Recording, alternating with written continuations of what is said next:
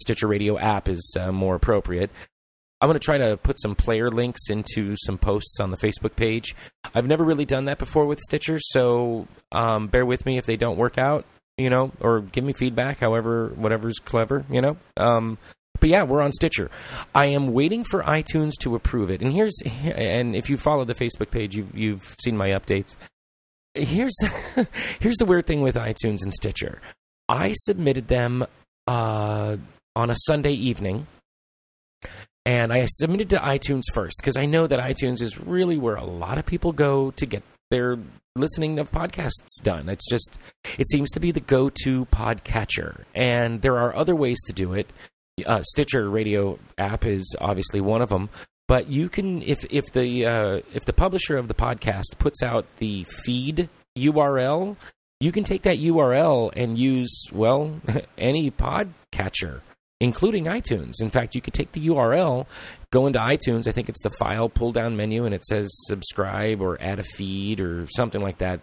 I don't know offhand, but I've seen it. I've done it a couple times, depending on which version of iTunes you're looking at as well. So you can always grab the feed, throw that into iTunes, and boom, you've got the podcast. I'm not too sure about the mobile app for podcasts through Apple and iTunes, but and that's because I'm just not a fan of it. I just don't like the way it operates. I don't want to say I'm particular, but when I take the time to listen to podcasts or music, I like to do it just in a certain way. I'm kind of quirky that way, and over the last 3 years now, iTunes has really jogged the way that podcasts are subscribed to and listened to in their programming, both on iTunes and the iPhone and iPods and all that. So because they've changed up what they've been doing, it doesn't work with the way I like to listen to things. If you care to find out, send me a message. I'll tell you what I do. I just don't want to waste time on the podcast about how I listen to podcasts. But anyway, I'm not familiar with the podcast app because I don't use it. And I'm not sure if you can put a feed in there or not. I would suspect that you can, but then again, maybe not because Apple's weird that way. Whatever. Anyhow, I submitted both to Stitcher and iTunes on a Sunday. And I got the yes, thank you for your submission. We'll be in touch emails from both. And Monday morning, I got the approval from iTunes, and actually Sunday night I got the approval, Sunday night while I was sleeping, it was like 2 a.m, I got the approval from Stitcher. So right away, bam, Stitcher's got me going. I didn't say anything to the crowd because I want to try to get iTunes involved, so I've been checking out iTunes ever since. I got the email from iTunes saying, yay, it's been approved. Look for it in a couple days in the iTunes store. Here's a link for your show. It should be active in the next, 2 days or 24 hours or whatever it said. Anyway, that was on Monday. The day of the week I'm recording now is a Thursday. Yeah, iTunes, go home, you're drunk. So I sent an email to iTunes, if you have a concern about your podcast, send an email. So I clicked the link, sent an email saying, basically what I just said to you, except the fact that when you click on the link that they provided to say, here is your show, it says not available in the U.S. store. So maybe somewhere else out there in the world, you're hearing the show, but for the people that I had originally intended it for, the Americans, because that's where I'm from, can't hear it. So as I say, go home, iTunes, you're drunk. And keep an eye on the Facebook page. I will keep you all updated with what's going on with iTunes, and hopefully we'll get that link going here in the next little bit.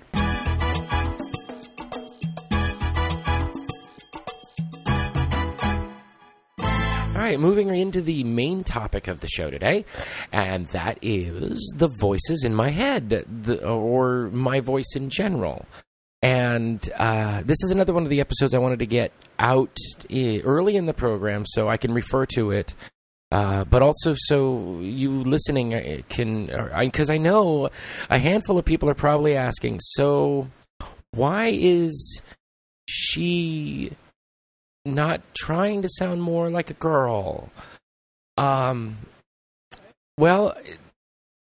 the first and foremost thing is I've only been out about 6 months. I'm out living full-time about 6 months. And your voice is something that you are constantly developing because of the people around you, what you have to say or ask or whatever. I mean, some jobs where there's not a lot of talking going on, a lot of the time those people will talk a lot at home. And the opposite is correct. If there's a job where there's a lot of talking going on, those people really don't like to talk a lot at home. It's just the nature of the beast. It's like the maid who, or the cleaning service, usually their home, I mean, it's clean, but it's not as clean as the places that they work to get clean because, you do it all day long. So, maybe instead of cleaning the bathroom sink or the bathroom sink counter area every day, maybe you do it every other day. Or instead of after every time you wash your hands or whatever, maybe you only do it once at the end of the day or once in the morning, whatever routine is, because you do that all day long. So, of course, you're not going to do it a lot or as much at home. And so a person is always developing their voice, how they speak, what they have to say, and some people do it very actively, proactively. They're very conscious of how they sound, what they sound like, and others don't really care. They just, this is my voice. And I'm sure out of all the people that or people you've seen in your life, what I'm about to say, you have to be a little bit older only to have experienced more people, if that makes sense. Somebody in their late teens, early 20s is not going to have come across the same amount of people or experiences as someone who is in 10 years older, just 10 years, or 20 years. So this is something that you have to have lived a little bit. So just to say, late 20s, people in their late 20s, early 30s are really going to understand this. And obviously anybody older than that should. So if you're a younger listener and it doesn't make sense to you, hang on to this thought for 10, 15 years, and hopefully you'll remember and think back and go, oh, that's what she was talking about. The easiest way to really observe what I'm about to say is people who are on the television or radio constantly. And if you go back, I'm trying to think of somebody. The first person that comes to my mind where I know we can go back, the collective we, can go back into the internet, search this out, and compare, is Johnny Carson. If you go back to some of his early stuff, you're going to hear a very higher-pitched, younger man with, maybe not the same bite in his jokes versus, some of the last stuff he did on the Tonight Show in the last, 3-4 seasons, somewhere in there. If you compare their voices, you can see how the voice changes, usually for both men and women. I can't think of a woman star right now or a woman person. Newscasters are another type of person you can follow, especially if it's a longevity of someone. Ellen, Oprah, those talk shows that are on every day. If you can dig back into the archives and look at how they are 20 years ago and compare them to today, well, yes, you're going to see a lot of similarities, but if you listen closely, you'll hear certain changes. And that's the body going through its process. So we're always developing our voice. If you're not somebody that really consciously thinks about your voice, you just speak and you just say what you got to say. But then there's people that have to think about how they're going to say something before they say it, almost like a second language. And the same is true with any sort of voice work that a person does to make their voice sound different than it normally would when air comes out of it. And that's true for trans women and actors, performers, anybody that wants to choose to learn how to speak a dialect. You're changing the way that you say things. And that's done with, a few different things, but the number one thing is the focal point of the sound or the energy of the sound as it escapes your mouth. People go to school for this for years, so I'm trying to condense it into the quickest way that you can understand. Well, I guess the easiest way would probably be to do some dialects. Part of my background is performing arts and dramatic arts, and so I've learned to do a lot of different ones, but if you don't use it, you lose it. And so I haven't done many in a while, and not a lot of reason to. Let's see. The easiest one that people are going to really hear a difference would be, the way I'm speaking now, very standard American, trying to fill the center of my mouth with the sound and hit every consonant and vowel sound so you hear everything clearly that I say. And where the easiest would be the British dialect, and where that flips into placement, you might say, is a little bit more forward in the mouth, like it's right behind the back of the bottom teeth. And if you put your vocal placement there, you'll notice that certain sounds start to change when you speak. And so that's one of the ways to affect or change your voice, is to move the placement of it. And so the placement of the sound energy plays a lot on how you sound. Here's an example. I'm sure in your life you've heard people that speak with a very nasally voice because it's all pushed through the nose. That's where that sound energy is for that. Other things that affect the sound are with dialects and accents, certain vowel changes, certain sounds go to different sounds. If you're interested, Google it. There's a lot of information about that, so Google it. So you've got the energy placement, the vowel and consonant changes that happen depending on which dialect you're talking about, and then the pitch, because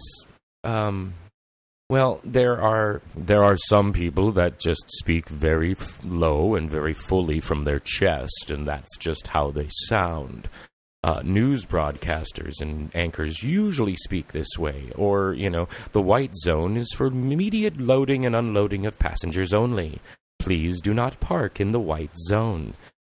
It's a fuller sound. And then you've got people that speak way up here at the top of their pitch, of everything way up high and light and airy, and it just kind of fills it up in the head. I'm not even going to speak about falsetto because that's even higher, and I don't have one. I just it's one of the things that I've never really worked on develop. So don't really have a falsetto. So pitch is the other main piece of putting together any sounds that come out of your mouth. Just to backtrack on dialects and accents, other ones that I've done, or that I've not practiced, but I've kept up over the years, and it's a short list, I'm sad to say. But, if you don't use it, you lose it, and if you haven't guessed by now, the last, 5 years-ish have been really tough mentally on me. So usually the last thing I'm thinking about is, how do I do whatever dialect again? The information's available, I just have to look it up and practice. It's like playing an instrument. But I already gave you an example of the British, at least the elevated upper class British. But so the opposite that I could show you on this program is the Cockney. The difference with the Cockney is that it's a bit more guttural in the throat. And, it's still got the vibration behind the front of the teeth, but not as much. It's a bit lower. And I'm sure that someone's going to correct me, because I'm going off of memory, and my memory's not as good as it used to be. So if I'm wrong to all those people out there that are going to look it up and say, oh, she's wrong, she got it wrong. Well, it's not bad for 20 years in my memory work. That's all I'm going to say about that. So, roughly, that was probably a very poor Cockney, but I think it explained itself just a moment ago. And then another one that I picked up that has stayed with me for a fair amount of time, it was Welsh, the Welsh dialect. And there's actually a few arguments out there about what is Welsh and what isn't. I don't really want to hear that because that's not what this is about. This is just an example of sound changes, and it's something that I do. So, there. Now, the thing with most people, when I say people, I mean performers, actors that study dialects, using the methods I mentioned, as well as the IPA, the International Phonetic Alphabet, basically it's characters that represent sounds that you can mix and match. Look it up. Most people that work with accents and dialects have a sentence or two that help throw them into the dialect. And for me, with the Welsh, I need that. The British, not as much. I can do it fairly well, just off the knock of the drum or wall or whatever else you would like to hit, as long as it's not a person. Don't hit anyone. No, it's bad. Oh, yes, I don't think they should hit anyone. Hitting is bad. Unless you're going to hit your knee when you're dancing to music. That's a good one. So for me, to get into the Welsh, it's actually a line from a play that I did to learn the Welsh. It's called Dancing at Lunasa. If you're interested, look it up. So I'm going to give you that line right now. You'll never guess what I met on the road from town. A cow with a single horn coming straight at the middle of its forehead. I promise you. Would I lie? Now, the thing with the Welsh is it's got its own rhythm.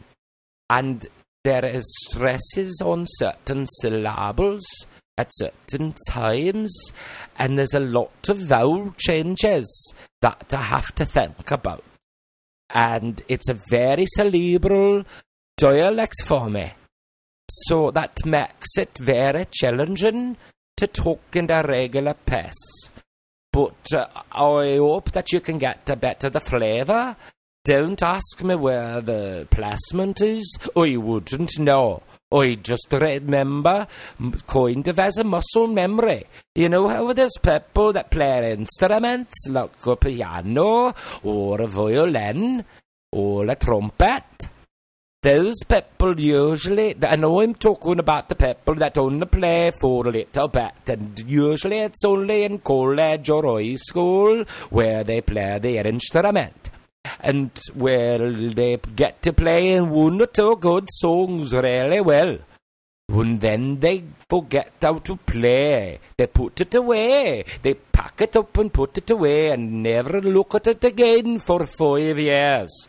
And then, after 5-10 years, the little munchkin kids are going to look in the closet and find it and pull it out. And when they pull it out, they're going to open it up, and the parent is going to say, "Where did you find it?" And the little child is going to say, "I found it in the back of the closet."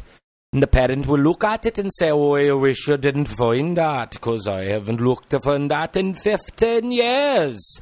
I wouldn't know how to play that if me life depended on it."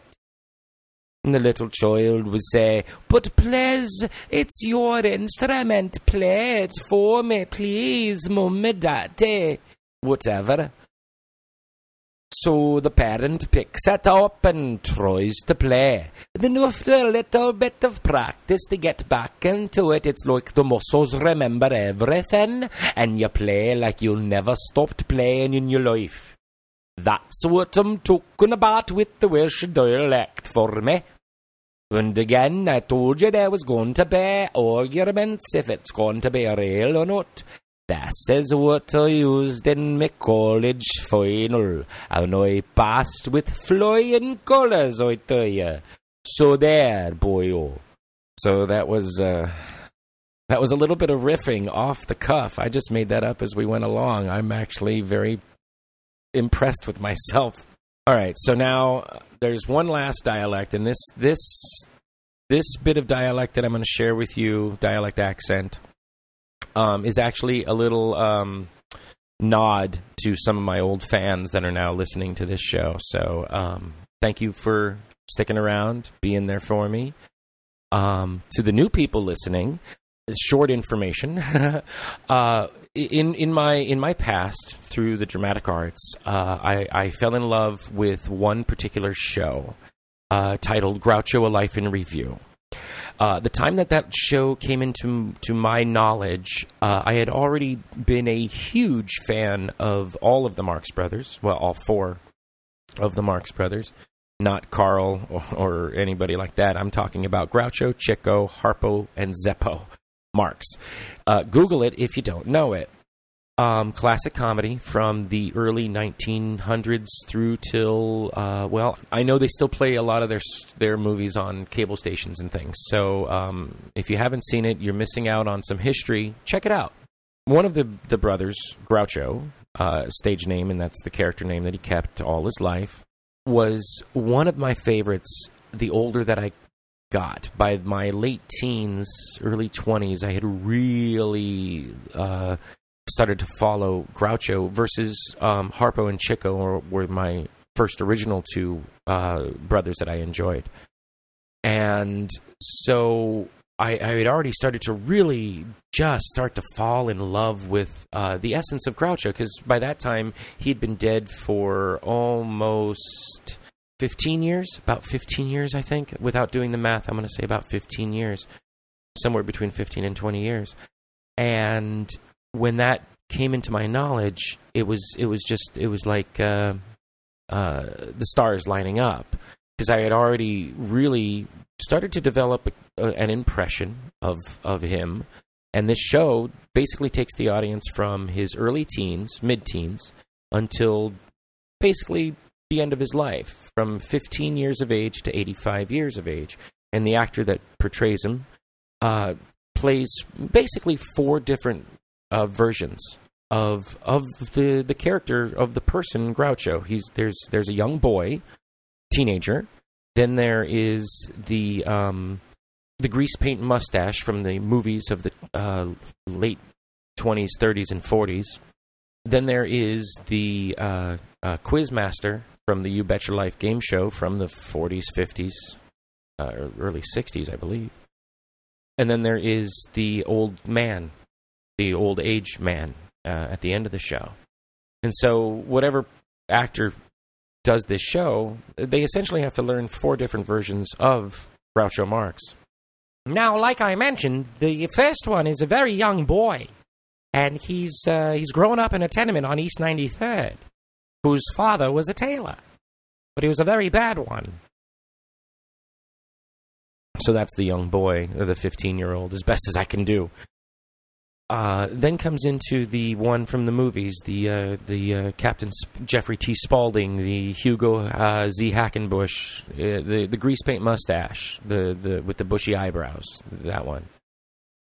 Hello, I must be going. I cannot stay. I came to say I must be going. I'm glad I came, but just the same, I must be going. La la.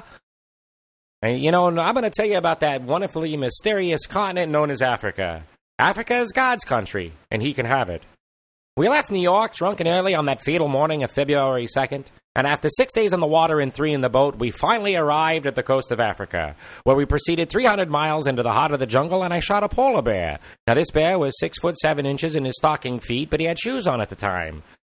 And I'm sure you're wondering what a polar bear was doing in Africa and not in the frozen north. Well, he was a rich bear. He could afford to go away for the winter. You take care of your animals, and I'll take care of mine. From the day we arrived, we led an active life. The first morning saw us up at 6, breakfasted, and back in bed at 6:30. It finally got so we were back in bed at 7. One morning, I shot an elephant in my pajamas. How he got in my pajamas, I don't know. Then we tried to remove the tusks. The tusks, that's not so easy to say. You try that sometime, tusks. But they were embedded so firmly we couldn't budge them. Of course, in Alabama, the Tuscaloosa, but that's entirely irrelevant to what I was talking about. We took some pictures of the native girls, but they weren't developed yet. So we're going back again next year. So that was the grease paint mustache from the movies that everybody knows. And next up is the Quizmaster, who's in his 50s. He's a little older, a little slower, but still quick-witted.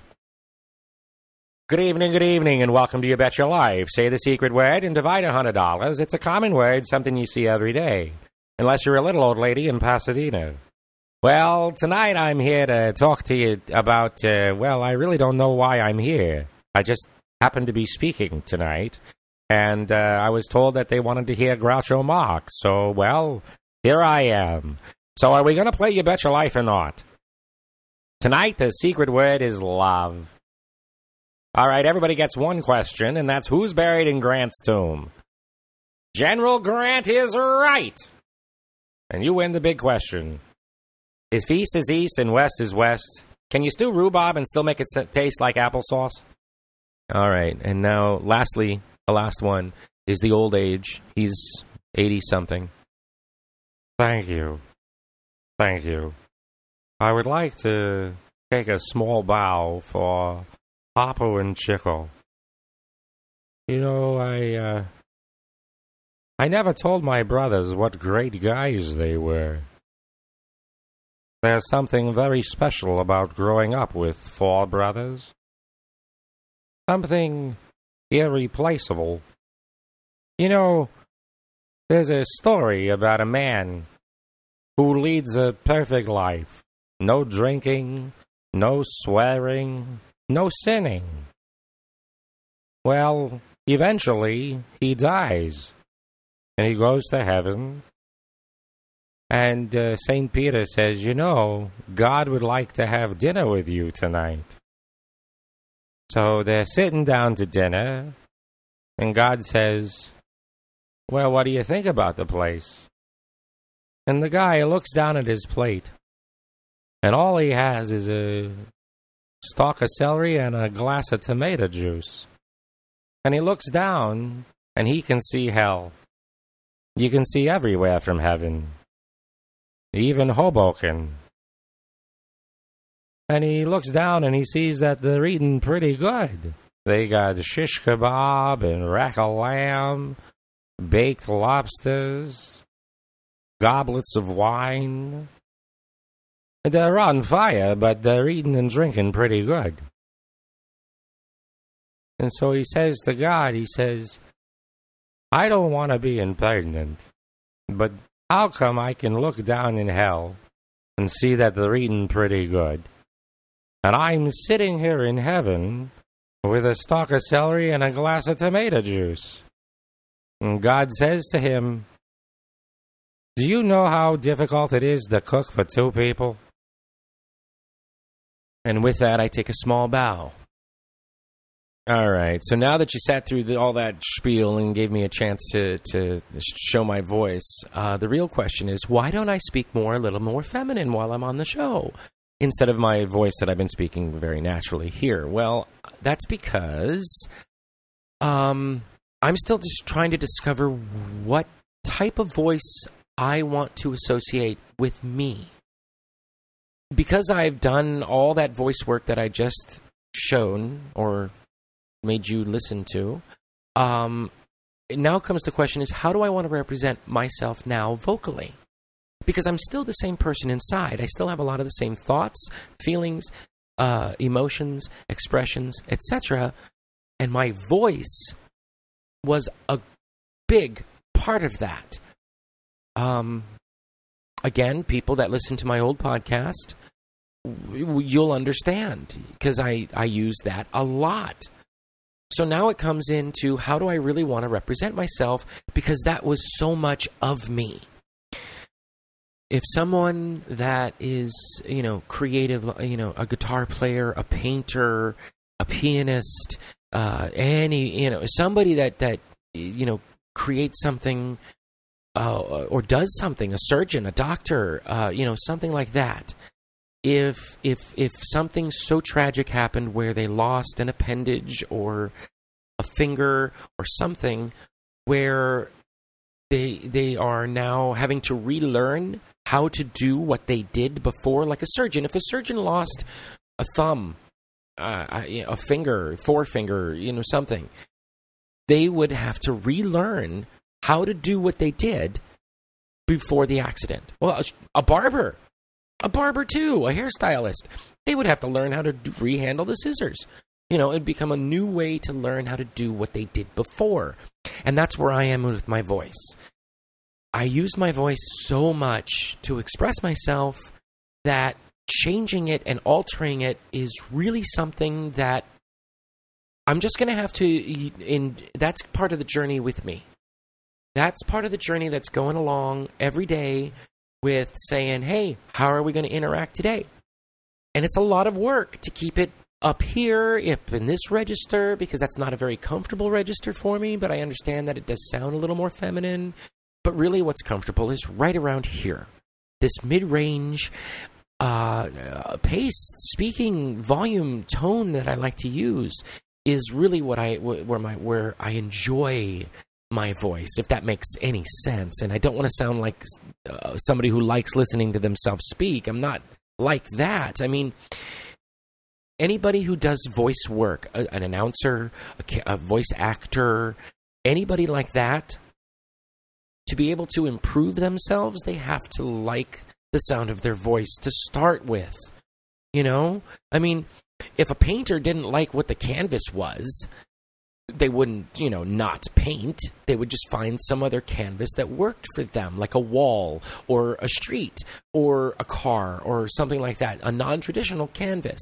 And that's, you have to like what you're doing so much that it doesn't matter and you do what you need to do. A couple of the things that I fear, without sounding really, really feminine, and it's also just kind of a slap at the moment in time that it happens, and that's on the phone to somebody who doesn't know me, or at a drive-through, somewhere where you have to speak over a speaker, a gated entrance, something like that. But you know what? I am who I am. And most of the time when people have seen me, like at a drive-thru, okay, sir. As soon as they see me, they're kind of like, oh, you sounded okay. All right, whatever. And so, those little moments I either avoid, I just, go in, or just deal with. Bottom line, I was hungry. I went to a drive-in. I got my food. I'm going to go home and eat it. I still got the thing done. So what if this person is now telling their friends or whatever, hey, this transgender person came through the drive-thru, good, because they're talking about it more. Because now then they say to their friend, hey, this transgender person, the friend doesn't go, oh, what? Or they say, oh, yeah, I read an article online about blah, blah, blah, blah, or I saw something, on this and whatever, because it's so amazing how much is out there now. Another tidbit of information about me, in my training, I never really thought to or was shown how to speak like a girl.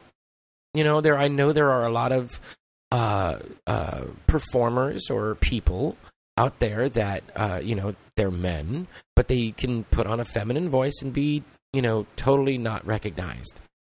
I say bravo to you. I'm looking forward to achieving that. Whatever. But I'm not going to kick myself if I keep failing at that or falling behind on that, because there are bigger things to worry about in life. It's kind of weird because now I should have pursued, how do you make your voice sound like a woman? But I never thought of it until, I came out.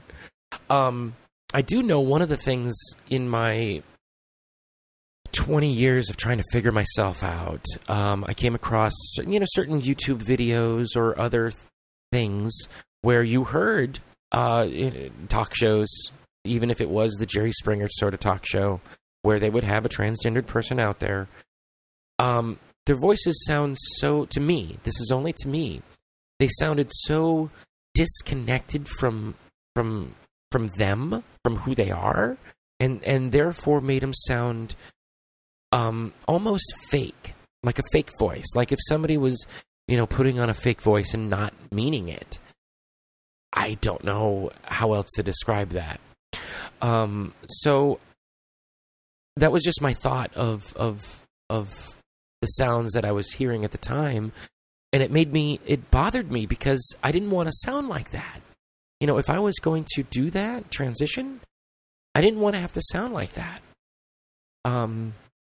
Just one of those things in my head from years ago. I guess, one of the easiest ways to say that it sounded off, it sounded weird, is, have you ever watched a movie and noticed, or a play, and noticed that certain performers can slip in and out of their dialects? Same kind of thing. Same kind of thing when I hear that disconnected fake voice. It just doesn't sound right for that moment in time. I hope that makes sense. Oh well. Bottom line, ultimately, in the big picture of all this, it's practice, practice, practice, practice, practice. So that's what I'm going to be doing, as I go through my life, is just continuing to practice. And that's one of the things I wanted with the podcast. It gives me a chance to practice a little bit. And because I listen to it and edit it, I really get a chance to hear it in my head and say, oh, I don't like that. Oh, I do like that. That was good. Listen to that again and practice more. I guess that's all I have to say on my voice. Oh, wait, no, I lied. I do have some more to say. I totally spaced on this, and I don't know why. Hormones. A lot of people ask me, well, don't the hormones, when you start those, don't they affect your voice? And no, they don't.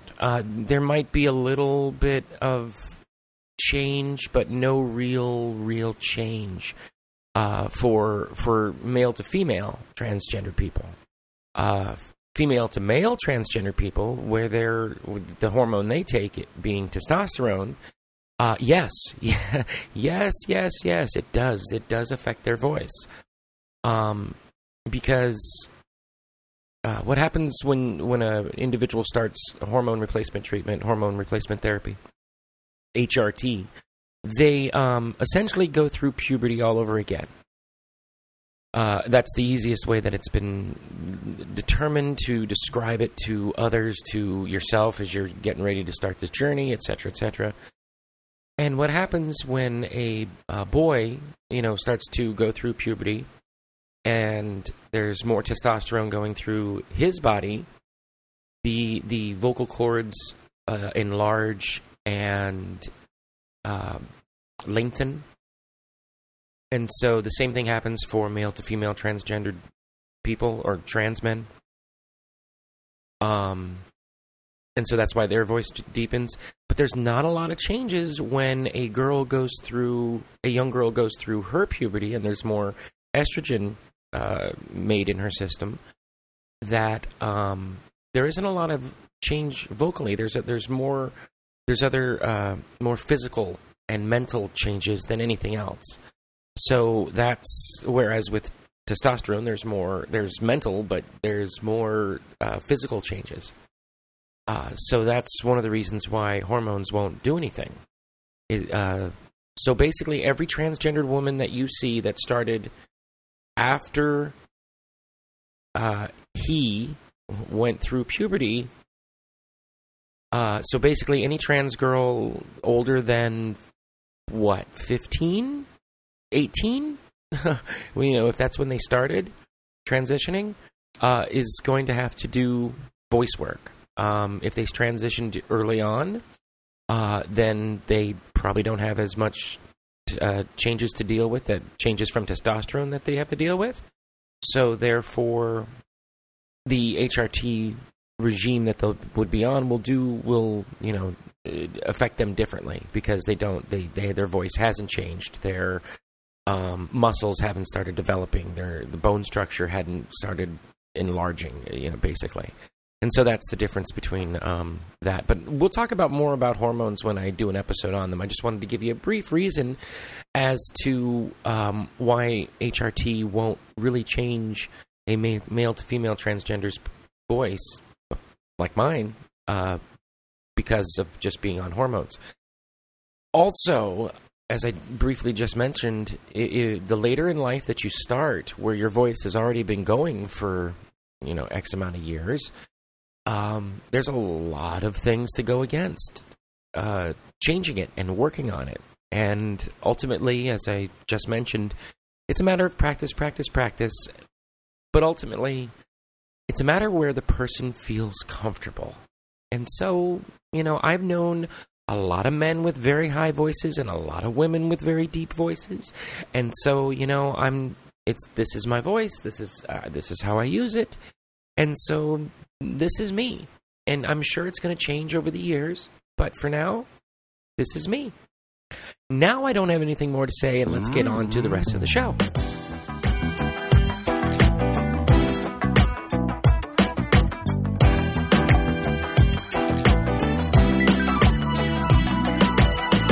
All right, listener feedback. Quickly, I gave thank yous at the beginning of the program, but I do wanted to say how frustrated I am with Facebook, because when someone says, "Oh, I like this page, this artist, this product," whatever the case may be, the fan pages that you go and click like, if you don't also use their little pull-down menu from the like button to say follow, or get notifications, you don't see anything I post, or hardly ever see anything I post on the Facebook page. That's one thing. So please make sure you click on the get notifications. That way, whenever I post things, and I don't post more than 4, 5, 6 times in a day, and they usually all happen more in the morning time. Just that seems to be the time I've been doing it this last week. It may change, but that's, what it is. So please, click on the get notifications so you can get the notifications. Also, here's the other thing that's messed up about Facebook. So let's say you do that. You click on like, and then once the thing pops up, you click on get notifications. And after you get that, you start seeing all the stuff that I post. But you don't do anything. You don't like it. You don't make a quick comment on it, even if it's just a little smiley face or something. Well, guess what? Facebook says, oh, this person wants to get the notifications, but they don't really want to get the notifications because they're not really liking or commenting on them. So we're not going to clog their timeline news feed with this, only if it's something really important. Well, if you don't see it, how are you going to know it's important? Because the only way Facebook shows that it's important if a lot of people see it. Because if you've ever been an admin on any of the Facebook pages out there, you kind of know what I'm talking about. There's certain matrix and calculation things that they offer behind the scenes for the admins. Well, the more people see your post means the more people will see your post. It'll show up as a suggested thing, or it'll show up that, hey, did you know that this friend of yours liked this thing over here? That's because you liked this thing over here. And that's how it shows that it's important, is the more likes and things that it gets. So I'm not saying do every single one of them. But I only post less than 10 a day. At least so far. I don't intend to post too many more. There may be a day here or there that I post more. There may be a day that I don't post any. But as long as you click the like button or make a comment, even if it's a simple smiley face or something simple or whatever, or, yay, or whatever the case may be, as long as you do that, then Facebook shows that you do want to see the posts, that you're going to continue to see the posts, and that other people that don't click the get notifications will start to see the posts because you're the one that liked it first. Ba-dum-bum, ba-dum-bum, bum.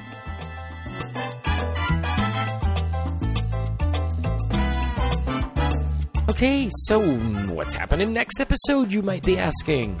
Well, next episode, I'm going to tell you how I selected my name, Sabrina. And now, as Jimmy Buffett says, if I couldn't laugh, I would just go insane. If we couldn't laugh, we would just go insane. If we weren't all crazy, we would go insane. Stay crazy, everyone.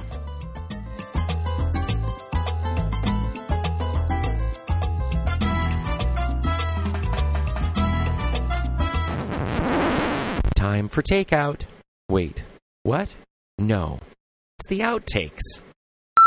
Okay, before we get into the topic of the program today, I'd like to thank each and every one of you that has liked the Facebook page. As of this point right now that I'm recording, We are at 57 likes, and I should really look that up.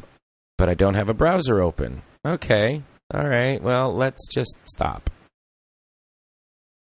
I got the email from iTunes saying, yay, it's been approved. Oh, I bumped the mic. I'm sure out of all the... bumped the mic again. Well, there, I bumped the mic again. I don't want to hear that. I bumped the mic again. On a cable station. Hit the microphone again. Can you still rhubarb and it still makes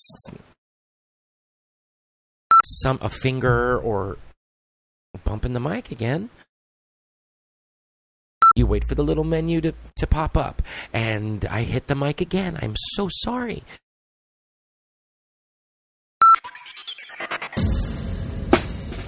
You've been listening to Changes in Latitudes, a transgender experience. I'd love to hear from you, so let me know what you think or what you'd like to hear about by emailing me at changesinlatitudespodcast@gmail.com or by leaving a comment on the Facebook page at facebook.com/changesinlatitudespodcast or at the website changesinlatitudespodcast.blogspot.com. Don't forget to subscribe in Stitcher, iTunes, or your favorite podcatcher, and please leave us reviews and star ratings. Now, wait for it. Here it comes. Disclaimer time. Disclaimer time. Disclaimer time. Disclaimer time. Disclaimer time. I am not a doctor nor a lawyer, and I certainly do not pretend to be one. I am a trans woman who began her transition later in life. I am here to discuss my life, so I take no responsibility for your decisions based on my personal thoughts and experiences.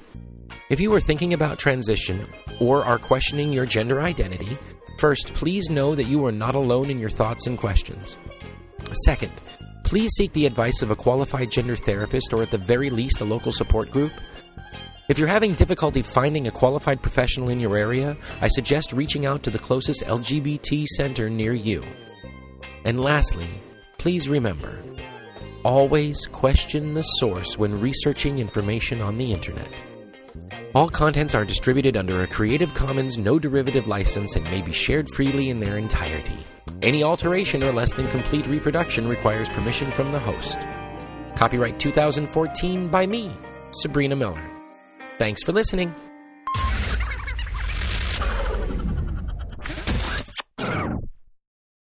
All right, hey everybody, it's me. After the show, I just put it all together, and I'm getting ready to do the behind-the-scenes stuff of uploading it and getting it queued up for publishing and all those wonderful things. And so, in the between times of waiting for the episode to finish editing and being done, I took a look at iTunes, and as of right now is October 17th at 3:30, we are listed in iTunes. Yay!